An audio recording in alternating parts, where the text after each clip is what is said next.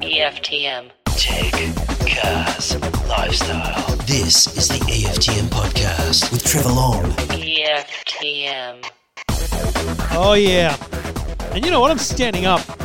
I'm so excited about this. I'm standing up. Mainly because I've been sitting down all morning. Oh, my back's starting to hurt. I probably engineered this whole idea and didn't really think about how much time it would take. But hey, that's life. You know, it's all good. Welcome back. Great to have your company. Thank you for downloading. If you didn't understand last week's tease, that's okay. That means you're newer to this than some other people. For context, I think we need to go back a few steps.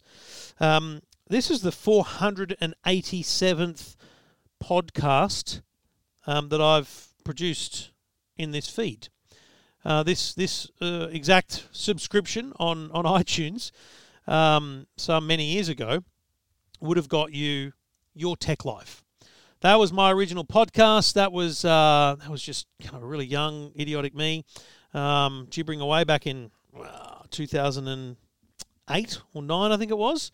I'd have to check the records to know exactly when.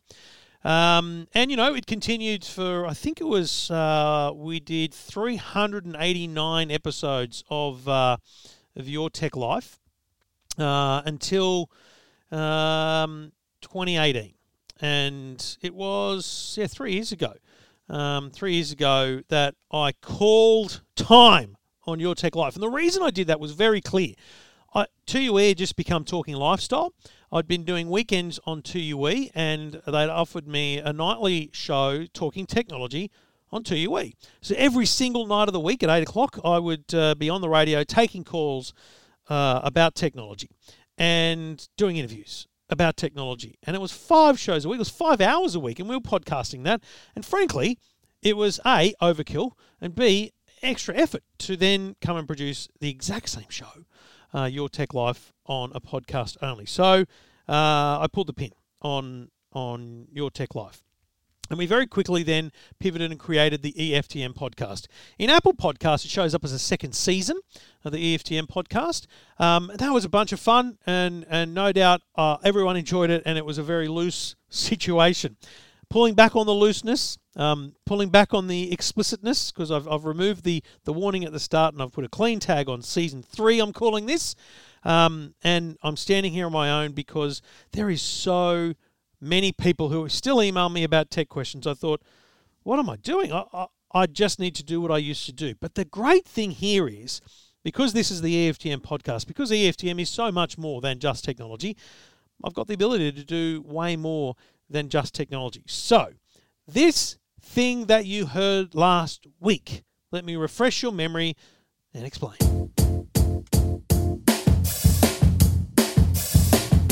It might sound crazy what I'm about to say,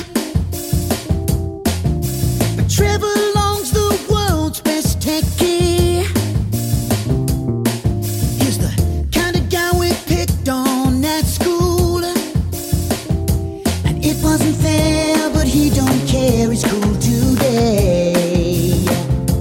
Call him techie. Trevor Long is such a nerd, check him out if you need the proof. Call him techie. Trevor Long knows all gadgets, even though he's just a goose. Call him techie. Trevor Long is just a nong, he's the only nerd guy for you. Call him techie. Trevor Long has got something wrong with being cool, he don't have a clue. So that's just a fun jingle we had back at Your Tech Life days, and I love it. It's a bit of fun, takes a go at me, and so I will be playing that. Oh yes, I will be playing that. But this show is way more than just technology, although you'll find it's going to take some time to bridge away from the tech gap. But this episode, I have a bunch of things to do. I've got a bunch of calls lined up ready to chat about their technology questions. I'm going to talk to Greg Rust about, well, COVID-19, life in lockdown, and where supercars have gone with E-Series Plus. We're going to talk Daniel Ricciardo and James Courtney and those things. Rusty's an old mate, and he is stuck in New Zealand in lockdown. I'm going to talk to the boss of Alcatel TCL Mobile here in Australia, Sam Skontos, because I've been playing with the Alcatel 3L. And I've got to say, it's a mind-blowing device in terms of bang for your buck. But one thing I have to talk about before we go to callers, pyrolytic ovens. See, you didn't think that had come out, did you? Pyrolytic ovens. Now, we renovated our kitchen 6 years ago and we just basically bought IKEA. It was just ridiculous. The amount of cupboards and things we had delivered from IKEA was crazy. Plus, the dishwasher and the oven were from IKEA. So we went all in on IKEA, trust me. The oven died, and we did some basic testing and whatnot. It was clearly dead for the world. So Trev's on the rampage looking for a new one. Our budget was the bottom of the barrel, like whatever's cheapest, thank you, we just need an oven. But I didn't realise that ovens could be so different.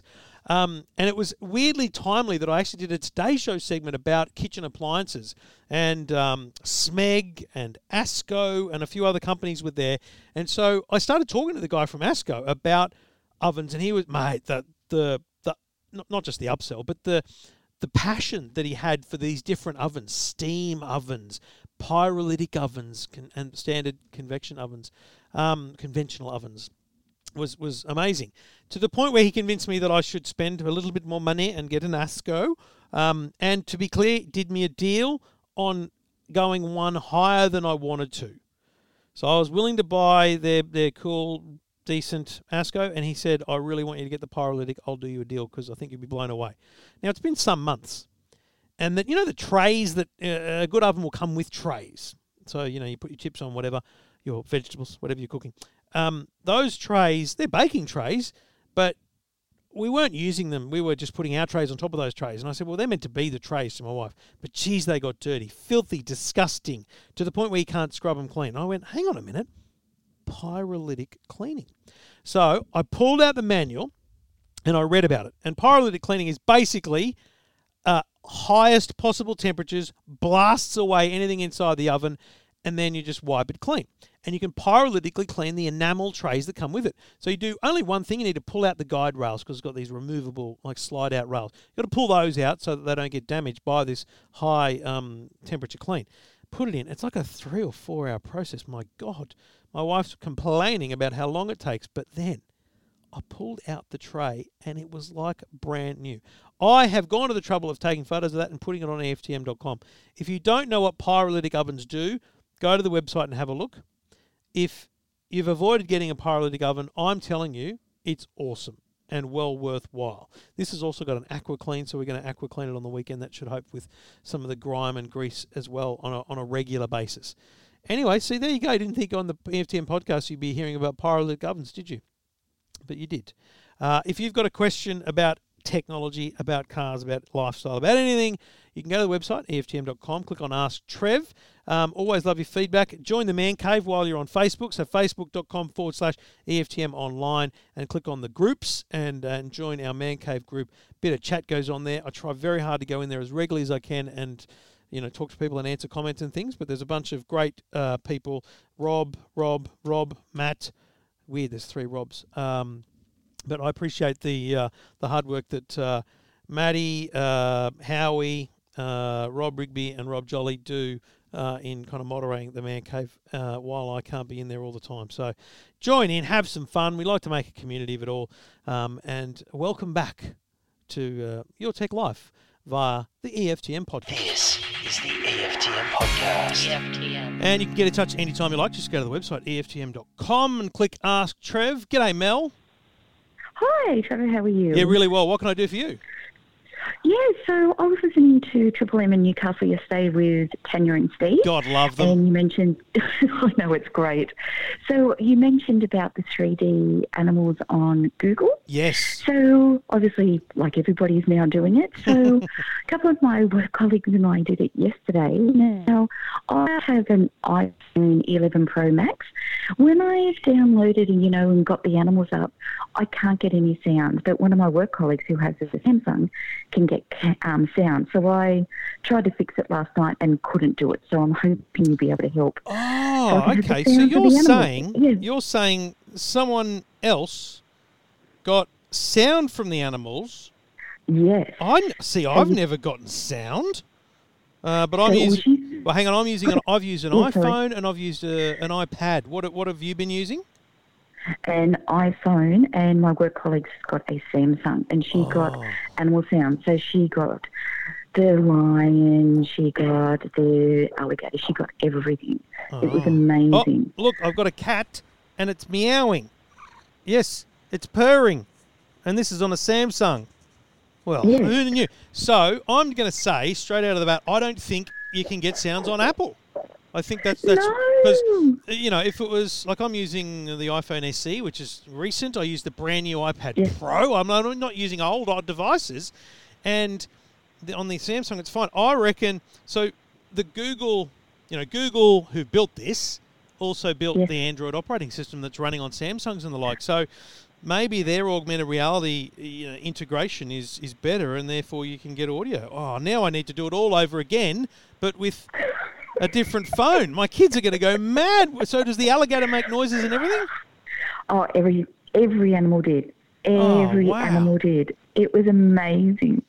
Like, we brought up the tiger first, and then we did the giant bear. Yeah. That's a big bear, isn't it? That is a big bear. Big bear. It is a big bear. We had fun. It was following us around work yesterday.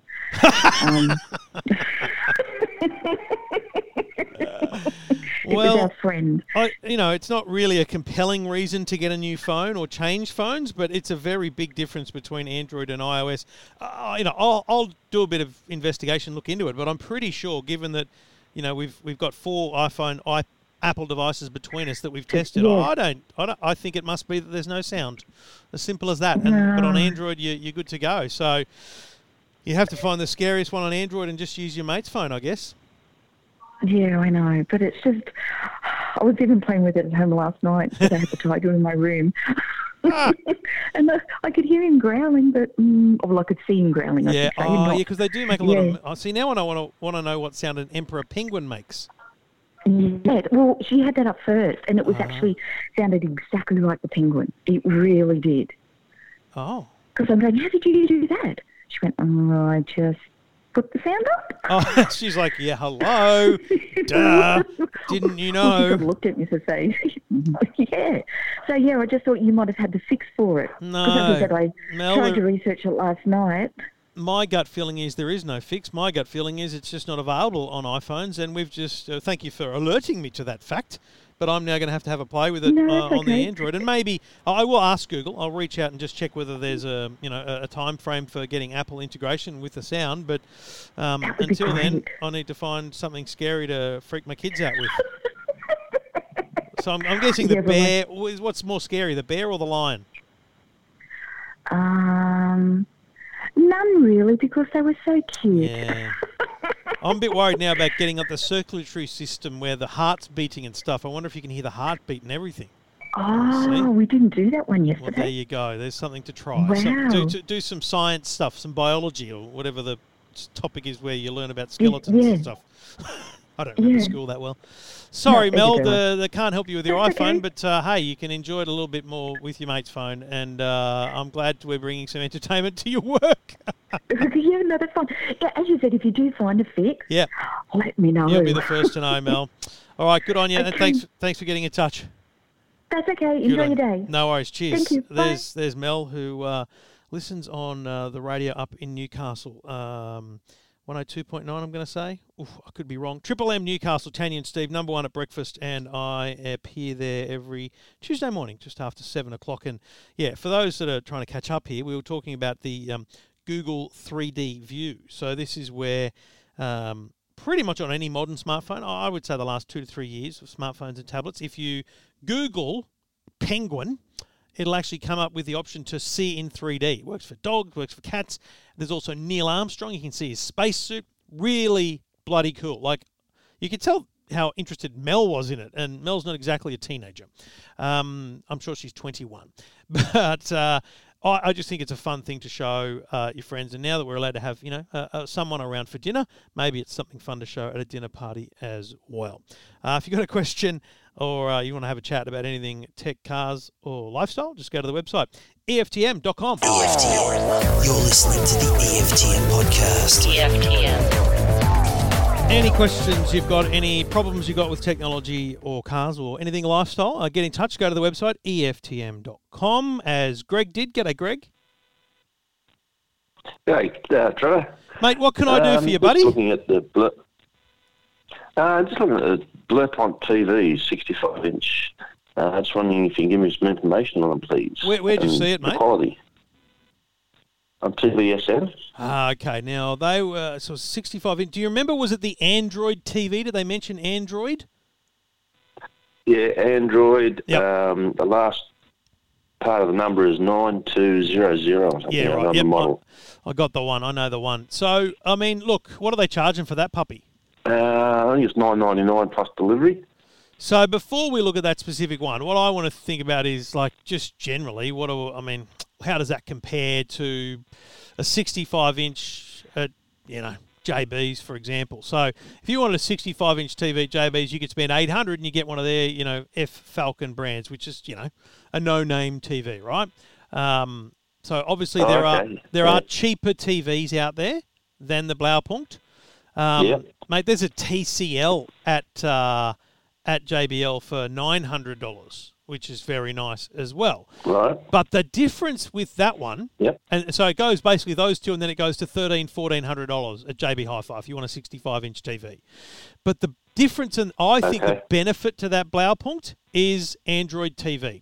So what that means is any app you want to get, you can put on there.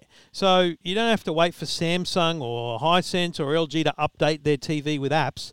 If KO's available, boom, you install it, and it is. For example, KO's the best example, the sports streaming app.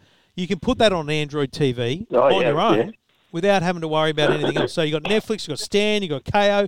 Next week, I'm sure the one they're launching, Binge, is going to be available. It's a very easy to use operating system. Bottom line, if you're worried about the quality of it, what I'd ask you is, what are you watching most? Just the two general sort of shows. Like free-to-air TV? Or where's it come from, the stuff that you watch?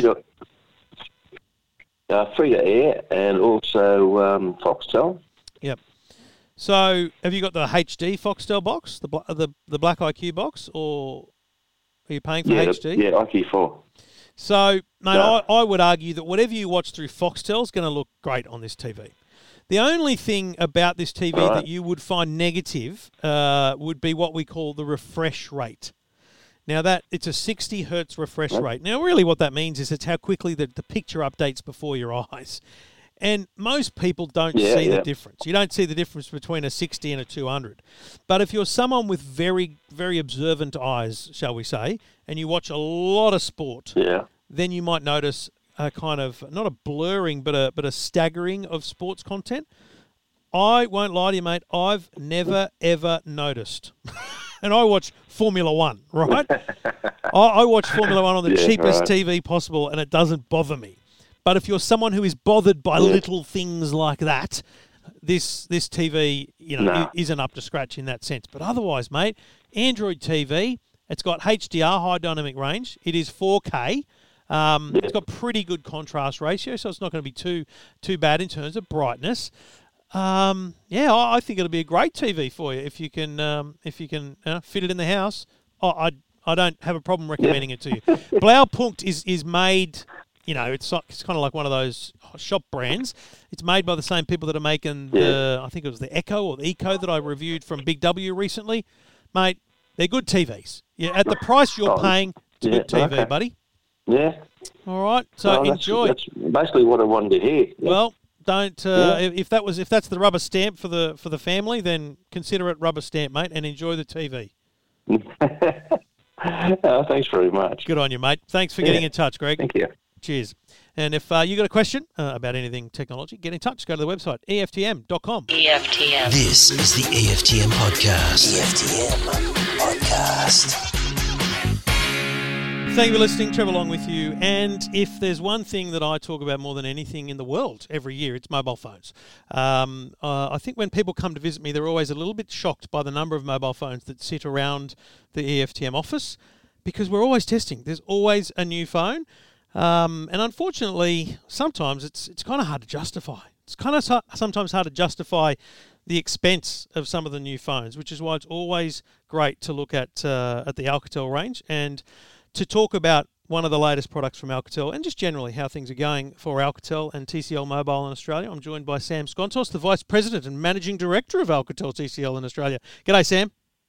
G'day, Trevor. How are you? Very well, mate. Very well. Let's get straight to the product, the 3L. You announced 3 products this week, all of them, 3 smartphones, all under $200.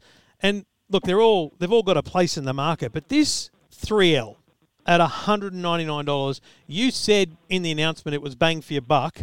You weren't wrong. How confident were you, given, you've released a lot of phones over the years? This, though, seems to stand out. Yeah, we were very confident. As soon as we saw it, we saw the design, we saw the specs, we saw the opportunity in the market for, under $200 to have a top-end device with some great features.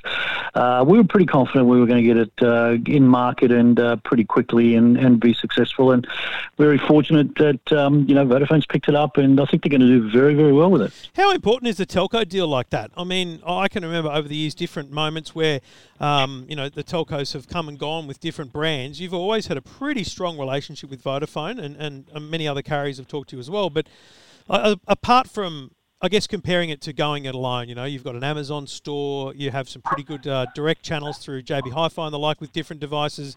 How much different is a telco deal for a device? Look, the telco deal for us is very important. That's our heritage. That's our DNA.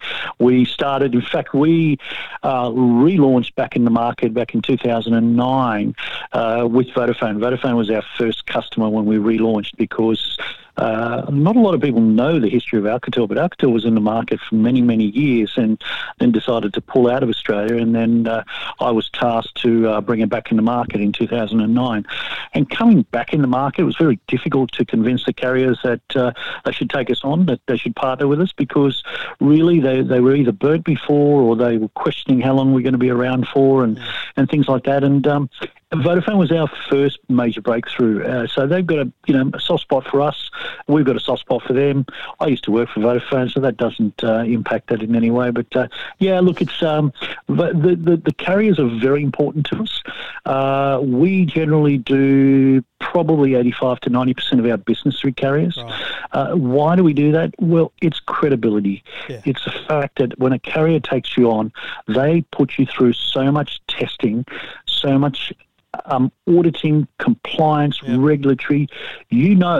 After you've passed the carrier testing and it's been ranged, that product is going to work in the market and it's going to work really well on the network. And that to me is the most important thing, that the phones that we put in the market have been tested, have been finely tuned to work perfectly on that network. And that adds to the customer experience. Yeah, it's probably, and I digress heavily here, but Huawei comes to mind when you talk about credibility in telcos, because when Huawei, unfortunately, in my terms, unfortunately, were hit with the trade deals and bans that are going on, their credibility was lost with the telcos, and the telcos aren't ranging their new products. That's what average Australians look at what the telcos are selling and I guess give respect to those brands, don't they? Absolutely, and that's why it's important for us to work with the carriers, because you get credibility when a customer buys a product that's been endorsed or sold by the carrier. You know that it's going to work, it's been tested, it's going to work perfectly on their network, and it's the credibility that you get with that, and I think that then reverberates throughout other channels and other customers. When Sam Skontos brings, even if it's a well pre-production model of a phone like the 3L to Australia to muck around with in the office, you've got a good team of people working with you and for you on every range of the business. What do you do to give yourself some confidence in a product? Because I'll tell you what I do. The first thing I did was go, what's a more expensive product that has similar style specs? And what's a high end product that people are using, and I try and compare them, not on speed, not on Geekbench, but taking a photo of my daughter, taking a photo of the harbour. How do you give yourself the confidence that not just the specs are good, but it's actually performing? Yeah, well, that's a great question. The thing is about me, and most people that know me will probably laugh at this, but I don't generally use one phone only for that long. So I'm always using a lot of different phones, not necessarily just ours. I like to test every phone in the market if I could. It's possible, but I do test the high end, the mid, and some of the entry stuff. So I'm constantly changing my phones, making sure that I'm up to scratch on what's happening in the market, looking at competitors' phones, using competitors' phones. You know, I don't want to just look at a product and look at the specs and make up my mind whether I think it's going to work or not, or whether it's good enough or not. I want to actually work with it, play with it, use it as part of my everyday phone, take the photos, whatever photos I do take, check the emails, have a look at the messaging, have a look at social media, what's the speed, what's it like in terms of operation, is it smooth, the audio, how good is it? I have a process, if you like, that I go through, and that is I look at all the human interfaces to a phone. So the screen's got to be great, so it's good on my eyes. The audio's got to be excellent, so I can hear it well and I can listen to my music and get a good experience out of it. The touch is super important, so you make sure that it's smooth, it's scrolling well, the refresh rate is excellent, those sort of things. So all the human interfaces is what I look at. So by the time we have a phone that's about to come into the market, I'm pretty much aware of what the top-end phones and what the mid-tier phones are like. Yeah. And then I've got a fairly good idea as to whether our phone is going to work and at what price will it work. Yeah, and I think the other part of this, looking at a device like the 3L, is looking back 3 years, Sam, at a $199 phone and seeing just how quickly this lower end of the market is developing in the same way that it is at the top end, right? You get amazing innovations at the top end, but they very quickly cascade, and the quality of a $199 product today is leaps and bounds ahead of what it was 3 years ago. Oh, very much so, and I think it's technology evolving, and that's going to happen more and more and more as we're finding new ways to put more power in a smaller device and try to save some costs. And back in the old days, we had a chipset, and then we had a different chipset for this and a different processor for that. In today's world, we've got what's called the SoC, so it's not just a chipset, but it's a complete solution in a chip. So it caters for more than just one processor on a chip. So the whole technology evolution is about making things smaller, saving money, and more powerful. So let's talk about the business overall. The last 12 months has been pretty big. We've gone through some troubles in the last few months, but you also launched the TCL brand in the middle of last year. How's business been in the last 12 months? It's been good. I'm not going to tell you that it's been brilliant and fantastic, but it's been good. We're still growing. We're still achieving our targets. We're still hitting our number 3 spot according to IDC by volume. Just to be clear, that's number 3 smartphones in Australia, which means Apple and Samsung are selling X number of phones, then Alcatel, and then everyone else in terms of the number of phones being sold. Correct. Now, I'll clarify that and say that includes the Alcatel brand, it includes the TCL brand, and it includes the products that we do under the Optus brand and under the Telstra brand. Sure. Because we also manufacture for those particular carriers. So if you look at all the volume that we ship into the market across multiple brands, we're number 3 by volume. So let's talk about brands for a second, because the TCL thing was fascinating. TCL is one of the biggest manufacturers of screens in the world. You've got a television brand as well, but TCL Mobile didn't exist as a brand to the consumer until the middle of last year. You brought that, not only has that launched globally, but you've brought that here to Australia. Is that a strategy to make it very clear in the market that Alcatel is your low-cost brand and TCL is your way of saying these are a different phone, they're going to be a higher quality perhaps, they're going to have higher specs, and that's why it's a higher price? Yeah, it's a little bit like that. Alcatel is always going to be our best valued phone. Okay. It's going to get incredible value, as you can see with the 3L at $199. It's got amazing features. The TCL brand is positioned more to be the performance phone. Yep. What do we mean by performance? It's got a brilliant display. It uses our Next Vision unique display. We own a display manufacturer that makes the panels for the TVs, and we're now using that same company to manufacture the displays for our TCL smartphones. So the TCL has high-end displays, high-end camera arrays, quad cameras, 48, 64 megapixels, etc. It's got some new technologies such as in-display fingerprint scanning and things like that. So it's the more performance range, and it is positioned a bit more higher than the Alcatel range. So the Alcatel range will go up to about potentially $299. The TCL range will go from about $400 to about $800. Yeah. So it is that mid-tier in the market, but it is performance, and it's still great value in terms of what you get. Now, the thing about the TCL range is that we are going to grow that more and more and more each year. Yep. So this year we're going to launch somewhere between 4 and 5 different models, and very soon we'll be able to discuss the first 2 models of the TCL that's going to come into the market. And you're going to see some really nice, great-looking designs, really good specs up there with the best of them, but still very reasonable in price. That is more geared towards the open market, the retail market, rather than the carrier. Because that's a huge market. I would argue, and I'd love to have JB's sales numbers, but we'll never see them. But if I could get access to JB's sales number and maybe gamble on it, I would argue that the $400 to $800 or $900 price point is on volume where they're doing big numbers, if not their best potential growth area. Yeah, look, I tend to agree with you. I think once you get over the $800, then most customers, and I'm not saying all customers, most customers are probably going to buy it on a carrier contract. Yeah. Because you'd be crazy to fork out $2,000 or $2,500 to get a phone when you can pick it up for $60, $70, $80 a month over a couple of years. And look, back in my days of the carrier world, the research that we did said back in those days that the consumer had absolutely no qualms, absolutely no issue with signing a 2-year contract with a telco. Yeah. And I don't think anything would have changed today.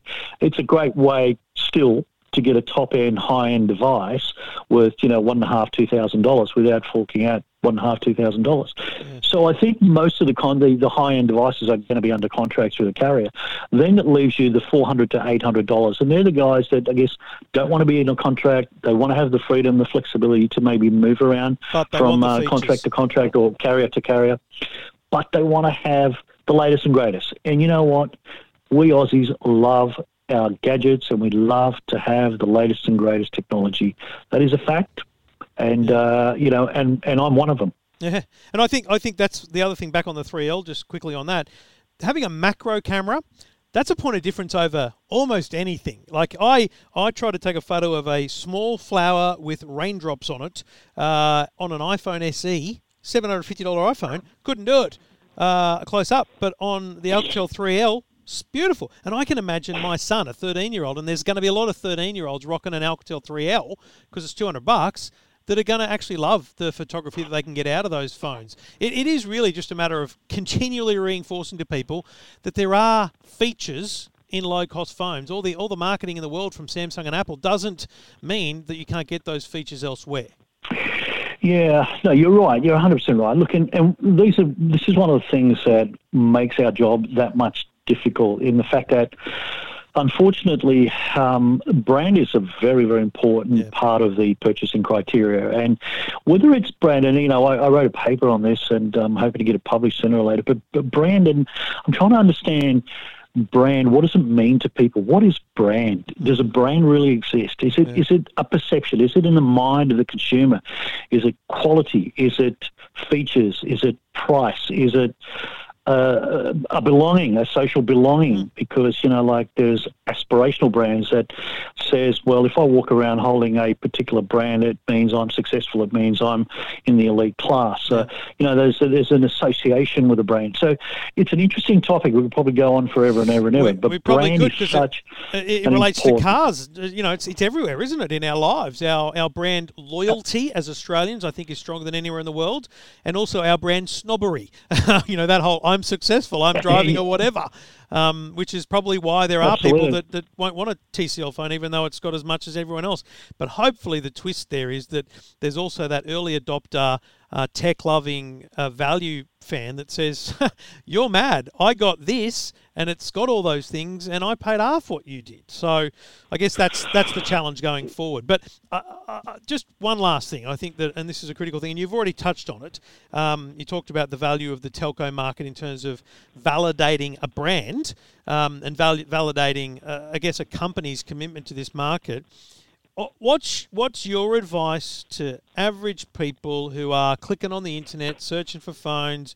Unfortunately for me, they read reviews from everywhere in the world that aren't directly focused on this market, and they start then Googling to buy phones. What's your advice to people in those situations to ensure the phone they're getting isn't, firstly, a grey import, and secondly, it's actually going to work here and it meets our regulations?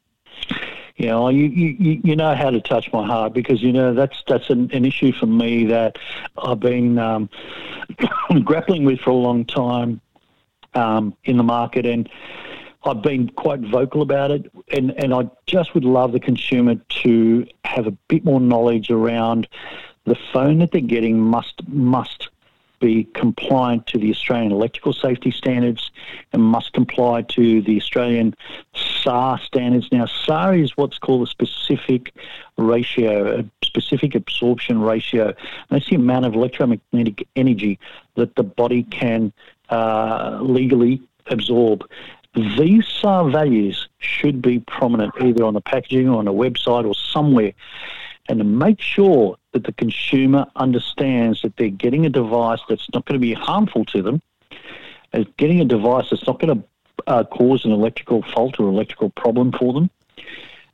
And the best way to do that is to buy from either an Australian carrier or from an Australian retailer. And if they are going to buy online, to make sure that they should demand to see what the SAR values, and they should demand to see if there's a compliance certificate or some sort of documentation that proves that that phone is actually to Australian standards and complies with Australian standards. Feels like something we need to be taking up with a conversation with regulators to talk about what kind of packaging requirements might be useful, let alone advertising requirements, to ensure that people know what they're getting from their phones, because there's so many bloody phones on the market. But as you say, I guess if the big box retailers are selling it, they've ticked those boxes, they've gone through that due diligence, as have the telcos. So in the end, stick with the big brands. Correct. In terms of where you're buying from, and you're gonna have a phone that's both safe and works, because that's the worst thing. You take it to the bush and it doesn't work because it doesn't work on the frequencies. And it's a big issue for the telcos, because if you put a non-compliant or non-finely tuned mobile phone on their network and it doesn't work properly, most of the time the consumer's going to ring up the call centre and blame the telco. Yeah. And it's a big issue for the telco. So all of a sudden they start getting calls about, your network doesn't work properly. But in actual fact, it's the phone, because the phone's not been finely tuned. The phone actually doesn't work well on the network because it might be missing a vital band, frequency band, or something along those lines, and or it hasn't been, or doesn't support VoLTE or some other technical aspect of the network. So all of a sudden, the consumer's going to start blaming the network. In actual fact, it's the phone that's been imported that is not suitable for the Australian market. Thanks for your time. Thanks for your advocacy of the Australian mobile market, and congratulations on the 3L. It's a bloody cracker. Thanks a lot, Trevor. Yeah, we're very proud of it, and we got some big hopes for it. Thank you.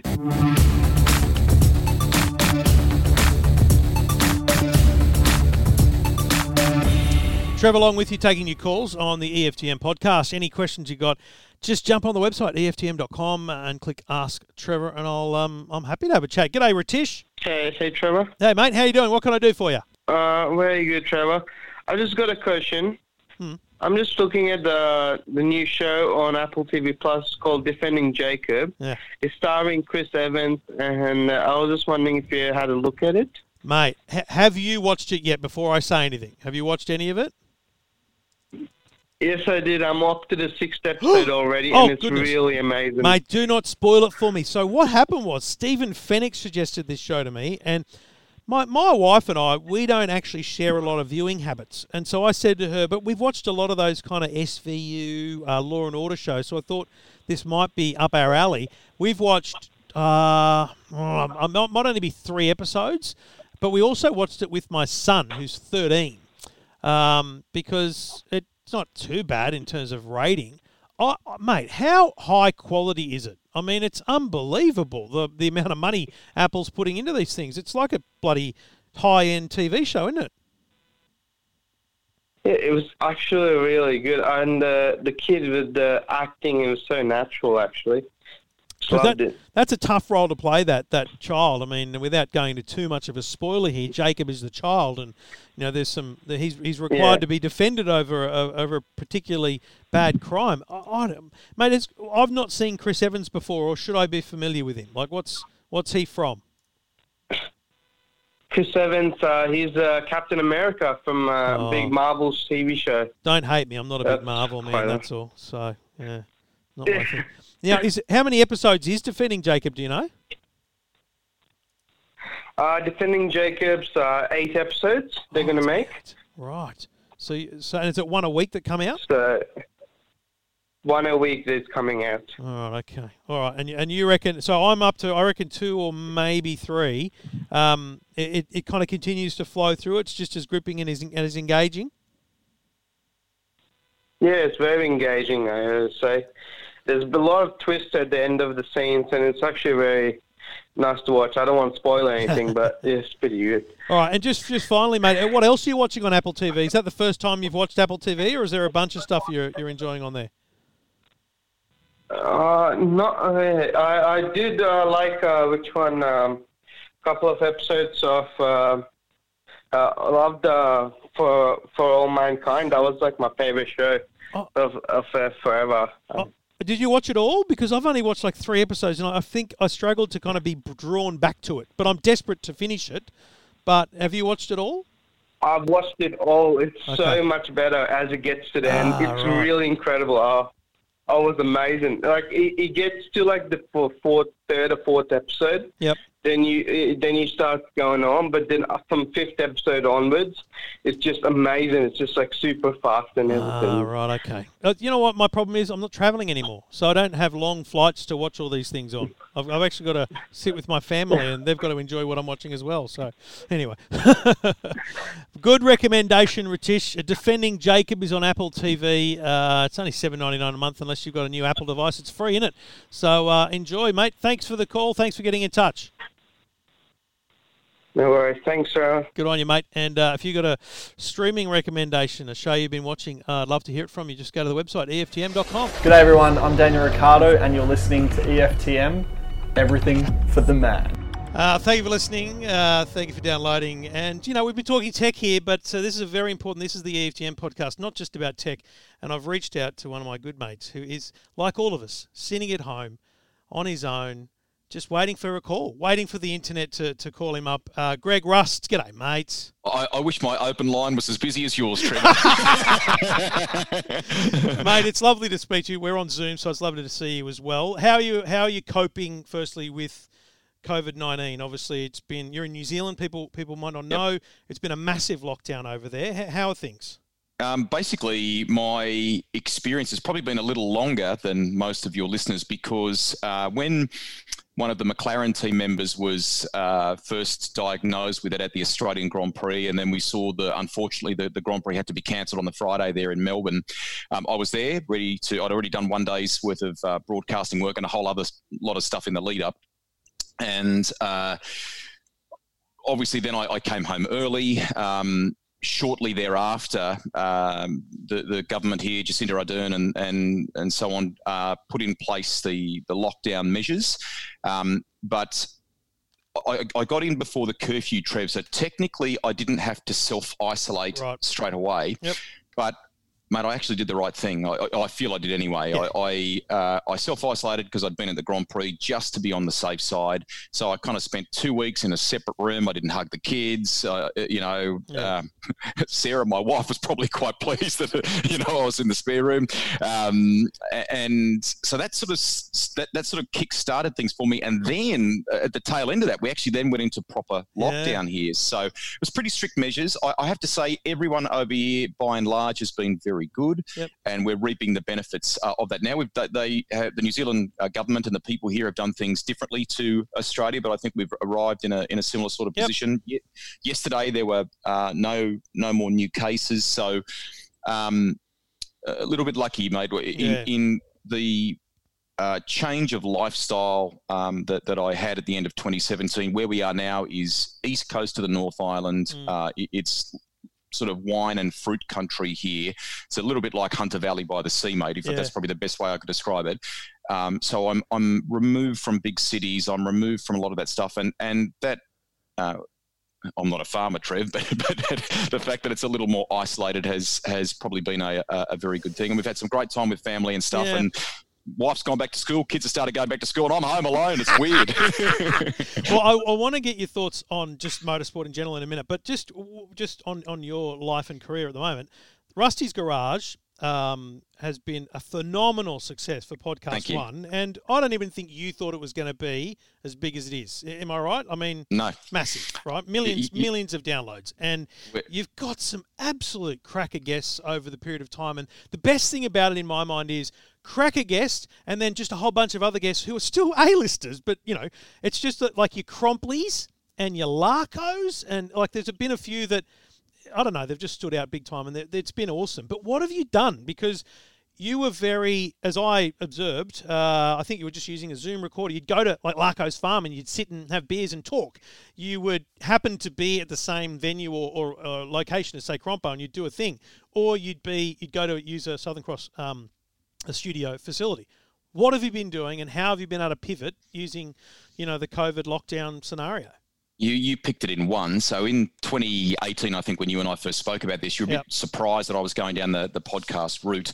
It came about because of some couch-style conversations I'd had in the motorsport world for TV things. And I really enjoyed that. So I still do normal broadcasting and lots of other things, commentary, but I got a huge kick out of those conversations, Trev. Not so much interviews, they were conversations. And I realised there was a thirst for more of that stuff. We are in the motor racing world in a space where we love the contest. Our athletes are often masked. You don't see that, and they all have great stories, backstories to tell. And I wanted to let people in on more of that. So technically, I try and do the bulk of them face to face where I can. COVID's changed a bit of that, but where I can, I have a Zoom H5 recorder. I just lollipop that, and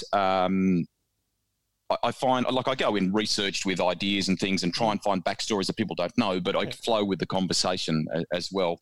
Sometimes I've gone into studio and done them. So Merrick Watts was in studio.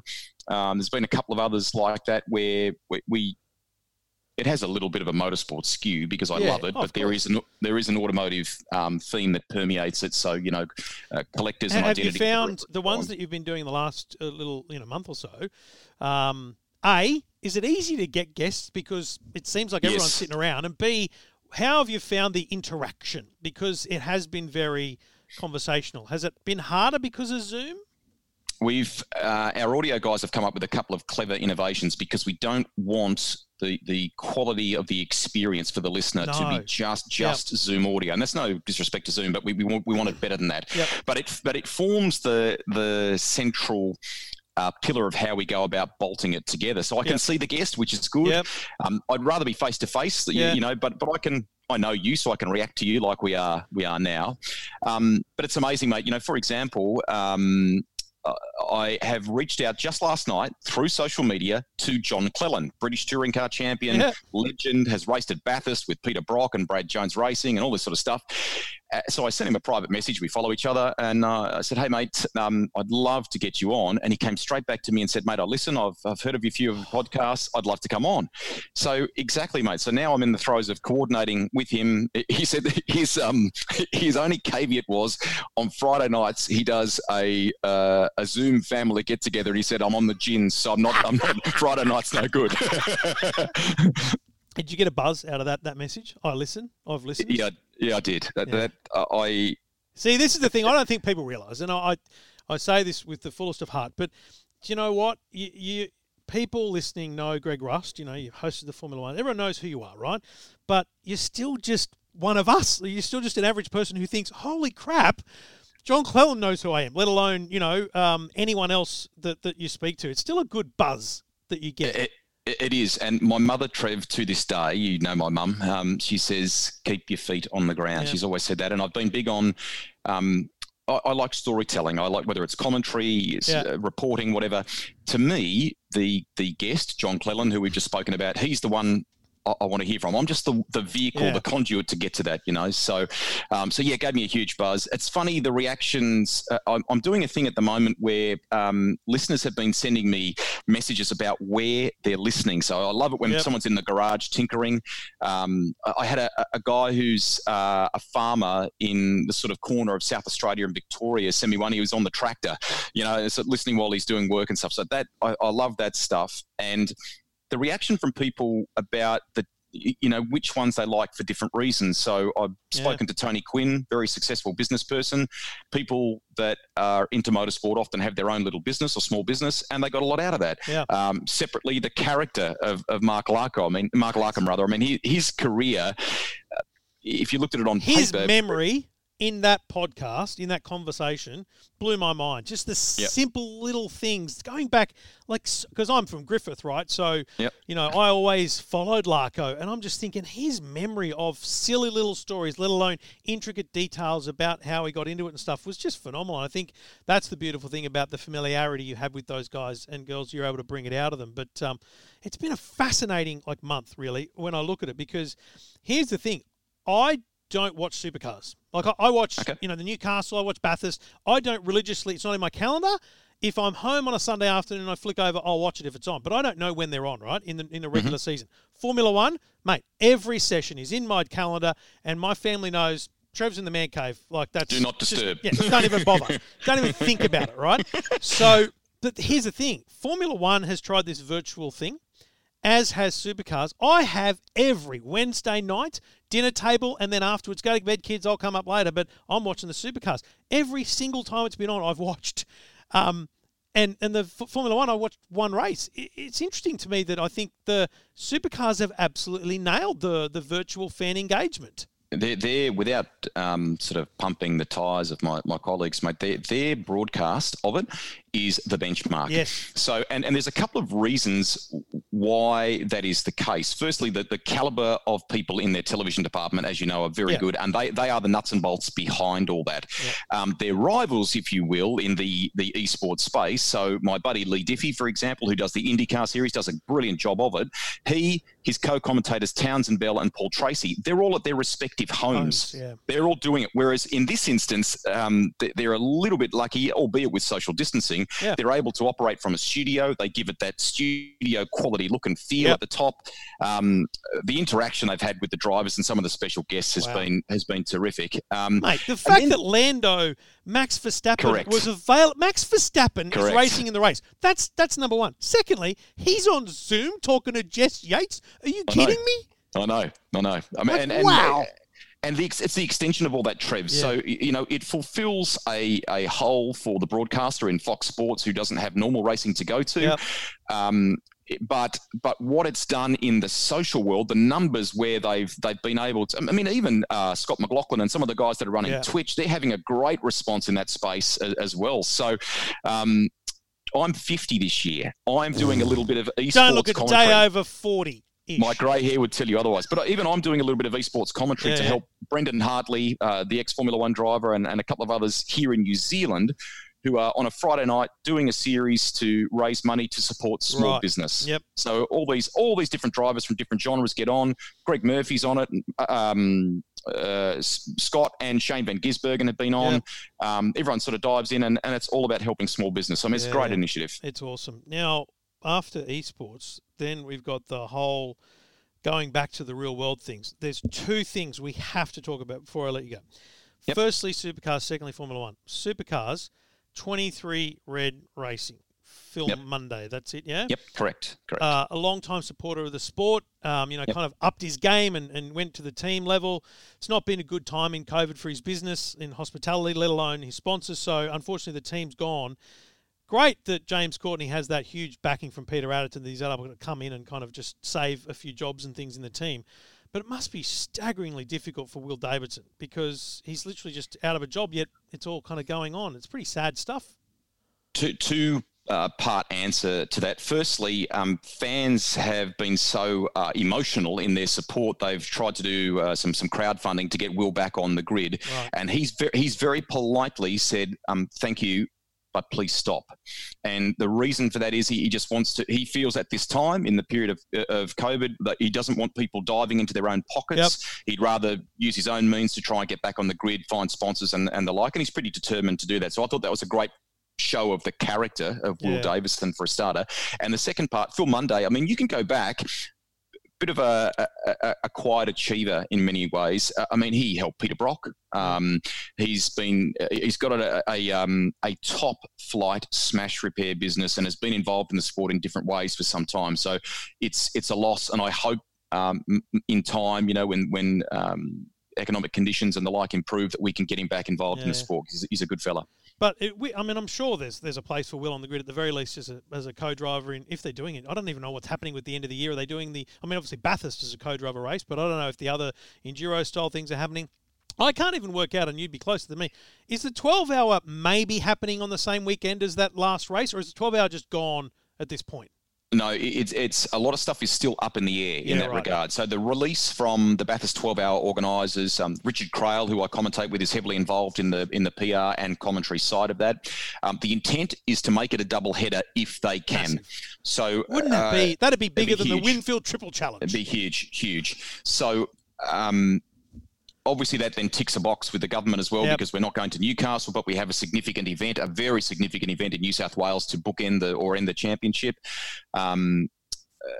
Obviously, a lot of water needs to pass under the bridge, Trev. We need to know whether we can get those international guests to come down and what all that will be. So time will tell there, but let's hope that can happen. Now, just finally, Daniel Ricciardo. Yes. What about that intro you've got? I've only been going? Sitting on that for 2 years. I didn't think he'd re-sign with Renault. I didn't. I mean, it's weird. You kind of have this thing. You think you know what's going on. You've got no idea. But it just feels like he knew after 1 year that Renault weren't going where they said they were going to go. Like, you can imagine the presentation Cyril put on to get him to sign. It said, we're going to do this and this and this. And he's probably looked at it going, you know what? It's not going to happen. So I'm on the market. Sebastian leaves Ferrari. Did you ever think Daniel was a chance of going to Ferrari? I did, but I think it's a heart-head scenario. So heart says the young man from WA with Italian heritage in a red car. I mean, that would be just phenomenal, and I think he has the talent to do it. He would command a pretty, quite rightly, a very heavy price tag to go there. So maybe Ferrari has opted on a cost-saving thing. He's not at the tail end of his career, but relative to Carlos Sainz Jr., he's further down the track and desperately wants to, would dearly love to win a championship. So that's clearly been a factor in all of those things have been a factor in the discussion, I would say. The move to McLaren, I reckon, is timely. Joe Saywood and a couple of other journalists have come out today and said maybe it's not very timed because one of the key engineers, I think it was Pat Fry, I'd have to go from memory, don't quote me on that, was at McLaren. And a big part of their resurgence toward the end of last year when we saw Carlos Sainz Jr. get the podium and things like that, he's left and gone to Renault. So they're saying, is this a good move of Daniel's if this is the play? But I mean, Dan's been there for 12 months. He knows the workings of the team. Yeah. For giggles, I mean, he and Lando together are going to be a dynamite combination as characters. Have you got your pubes yet? Still one of the greatest clips of all time. But my challenge, and I agree, head and heart, because amazing. Ferrari, and we know even from your chat with Webber and other chats with Webber that there was that Ferrari potential there, long history. But would be great to have an Australian in Ferrari. But he was always going to be number 2 to Charles. And at McLaren, here's a guy who's won 7 races, 29 podiums or something. Carlos has had 1 podium in his career. He's a number 2 at Ferrari. So if you want to be the lead driver to bring a car out of a slump, my only concern, Rusty, is that they've got a Mercedes engine going into a car that's been engineered for a Renault. And I don't know how that works, because you remember the drama with McLaren trying to get the Honda to work. They just couldn't get it to work in the chassis. I don't know, because it was meant to be an engine going into a 2021 brand new, completely crazy new car. This, I don't know. That's my biggest concern for Daniel. I'm going to be glass half full. The Mercedes power plant is a very good, proven product. I agree with your caveats, if you like, or your concerns. But Dan's no deal. He'll have done his homework about why this move is a good one, and even if it's a good move beyond just 2021, some of the stuff that's in the pipeline. So, as I say, head and heart, would love to have seen him in a Ferrari. Head says this will be a very good move to McLaren. Look at the rich history and stuff that McLaren has. It would be nice to think if they could keep clawing their way back, as they've done in recent years, and get back to being a team that can fight for the podium. I think that would be huge for Dan. Man, I'm glad you're in the extra state of Australia, because it means that very soon you'll be able to jump on a plane, because we're in a bubble, mate. The first country that's going to be allowed to come here and vice versa is you, buddy. So New Zealand's going to be allowed in. You'll be back soon. I'm sure Motorsport will be up and running again soon, and they'll have you back around the paddocks, mate. Lovely to see you. Lovely to talk to you, and thanks for your time. Great to chat, Trev, and let's do it again sometime. Thank you. This is the EFTM podcast. Now, just quickly, there was a bit of news today about Joe Rogan. Now, I'm not a massive fan. In fact, I love his Netflix specials, but I'm not a podcast listener to Joe Rogan. His shows are extremely long, and I've just never had the time to listen. But I've come in and out of a lot of them because he has some amazing guests. A bit up there with WTF with Mark Maron, just amazing guests for a podcast. But a very interesting announcement from Joe Rogan today, and the reason I raise this is because I want to know what you think. I asked the question on Facebook, so head to facebook.com/EFTM online. Hello to everyone who's just beeping me there. Head to Facebook and let me know what you think of Joe Rogan signing a deal with Spotify. So what he's done is he's signed a multi-year deal, and trust me, it'd be multi-million dollars. It'd be like 20, 30 mil. It'd be big bucks. To bring his show to Spotify. Now, our show, this show is available on Spotify. You can search EFTM on Spotify, and that can be how you listen. You can also search Apple Podcasts, and that can be how you listen. And you can search Overcast and Pocket Cast, because a podcast is just an audio file as a part of a group of audio files that can be subscribed to. That is what a podcast is. However, Joe has announced not only is his show going to Spotify, but as of the end of the year, it'll be exclusive to Spotify. So you will not get Joe Rogan's show on Apple Podcasts, Pocket Casts, Overcast, Anycast, and I believe also YouTube, because he does a video version of the show. There will be a video and audio version on Spotify. Now, here's my problem. And I've never listened to it, I don't know. He doesn't really call it a podcast, but he did in his tweet. But I'm saying it's no longer a podcast. If it's not freely available to anyone via an RSS feed, which is the subscription format, it's not a podcast. And I don't begrudge the bloke from signing a bazillion-dollar deal with Spotify to make content. Giddy up. But it's the reason I raise it is because it's a potentially fundamental change in how the industry works. Now, I'll give you an example. Mark Fennell, who does just so much work on SBS and other places, has a great podcast called Download This Show on Apple Podcasts and on every other platform. But he's done some exclusive deals with Audible to create really cool, engaging audio content on Audible. But they're not podcasts, they're Audible content. This is going to be Spotify content. The critical thing here is that if you're going to create a show that you're claiming to be a podcast, then it has to be available everywhere. And I actually don't know that he'll do as well in terms of audience numbers as they are now. Spotify must know they're going to lose 50% of the audience and then some, potentially, and it'll take some time to build it back up. Maybe I'm completely wrong. Maybe I'm just cynical, and maybe I wish I was getting $1 million, let alone 20 million. But, I'd be interested in your thoughts. So jump on the Facebook page and let me know what you think of the Joe Rogan experience becoming exclusive to Spotify.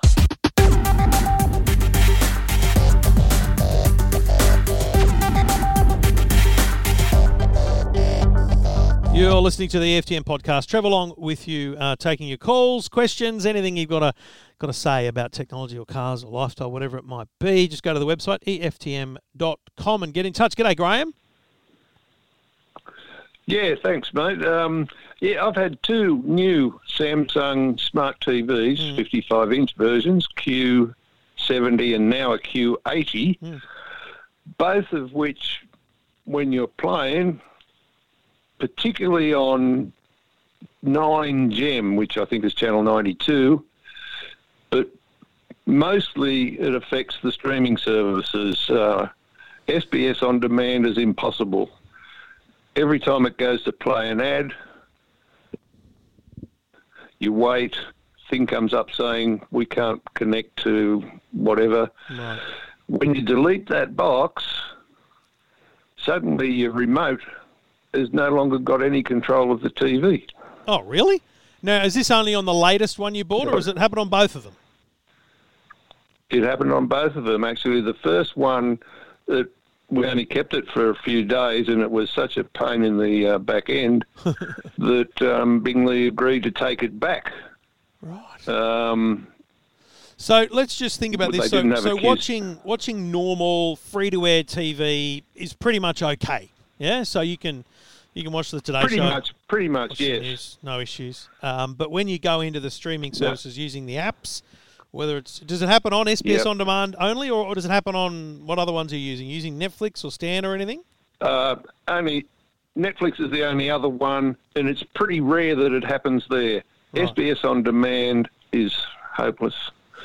And I've Googled, that problem and found lots and lots and lots of Samsung smart TV owners complaining of the same thing. Because that's the issue here. I'm worried that it's not actually a Samsung issue, it's actually an SBS issue. Because everything, once the SBS app, the Netflix app, they're built by those companies. So, SBS need to fix it essentially. So the question is it happen? It's very strange though that it would be happening on a brand new TV. If it was a 4-year-old TV, I'd say, well, they've probably stopped worrying about it. They've probably stopped supporting it. But it's a brand new bloody TV.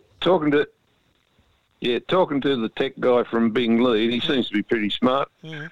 We pretty well agree there's nothing wrong with the TVs. Yes, that's what I was going to say, yeah. You go to Samsung there, Samsung Care's very good. You get to speak to real people and stuff, but you don't get any resolution. The same with SBS On Demand. They just waffle around and you're no better off. The only thing, Graham, is what's your internet situation like at home? So what's your internet coming into the house? What have you got? Yeah, we've had NBN for ages, like 3 years or more, and we've just got the standard Telstra Wi-Fi router thing. And where is that in relation to the TV? The next room, like about 20 feet away, I suppose. Right, and you don't have any other issues with other devices using that internet? No, actually, these days we don't use any other devices. Yeah, of course, 'cause it's all up there, right? It's all on the screen. Do you know what speed plan you're on with Telstra? Do you happen to know if you're on the 12 or the 25? We're on the 25. Okay. I mean, I'm loath to suggest it just because it costs more money, but it wouldn't be a bad thing to check whether or not, if you rang Telstra and said, can we just go up one speed for a month? Just for a month. Just, hook it up just one notch for us as to whether or not that, it's a basically trial and error elimination system that I try and, put in place here, where we go, right, I'm pretty confident, mate. It's not the TV. I'm with Bingley on that. It's not the TV. It could be the app. Yeah, I agree right? too. But it could also, so before we go bang on SBS's door, let's rule out everything at your end. So there's two things I want you to try. The first one is, just politely ask Telstra if you mind going up for 1 month. You might have to pay an extra $10 or something, right? But put a note in your diary to, in 1 month, make sure you go back to the old plan, because you don't want to pay more if you don't need it, right? Yeah. But the other thing I wouldn't mind you doing is, and this sounds ridiculous, but it might only be $10 or $20. Go to J-Car or Harvey's or Bingley and get a really long Ethernet cable, the internet, the internet cables, and run a bloody cable from your modem to your TV. Because what that'll do is that'll rule out Wi-Fi being the issue. Because the speed of your internet is one thing, but the connectivity, the speed, the quality of your Wi-Fi is another one. So the cable, by plugging your TV into the modem, it'll kind of rule out. It means that it's not your Wi-Fi network. But if that fixes it, then it is your Wi-Fi network, and you can get upgrades to that, which I can help you with. But essentially, we kind of need to do those two tests first. Yeah, that very thing with the Ethernet cable. If you Google SBS on demand problems, you'll find it in there where several people have tried it without success. Right. It's just simply a way of saying. So when we're banging on an SBS's door and they try and say to you, is it your internet speed? You can say no, because I increased my speed, didn't change it. Yeah, they can say, is it your Wi-Fi network? No, it's not, because I've connected it with Ethernet and it does the same thing.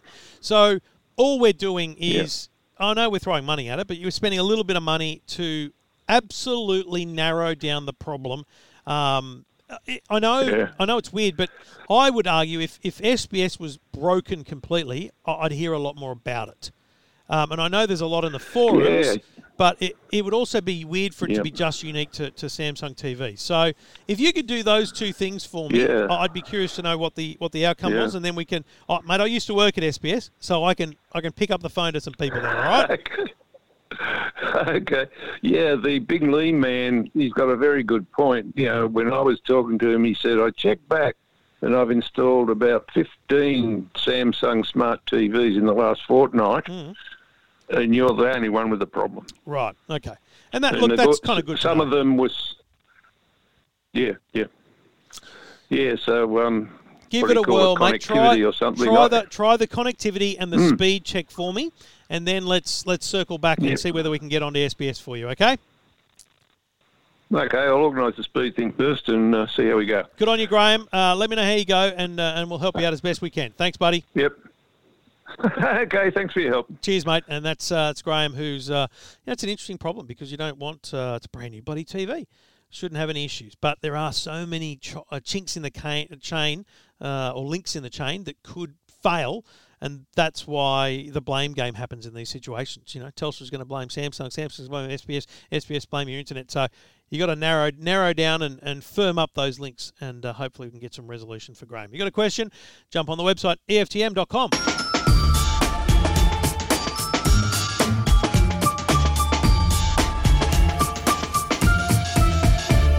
I'm exhausted. Are you? I need to think about how long these shows are going to be, because I'm obviously a bit nervous right now that I've been through all my emails now. If I don't have calls every week, I don't have a show. So at this point, I'm not going to claim this to be a weekly show.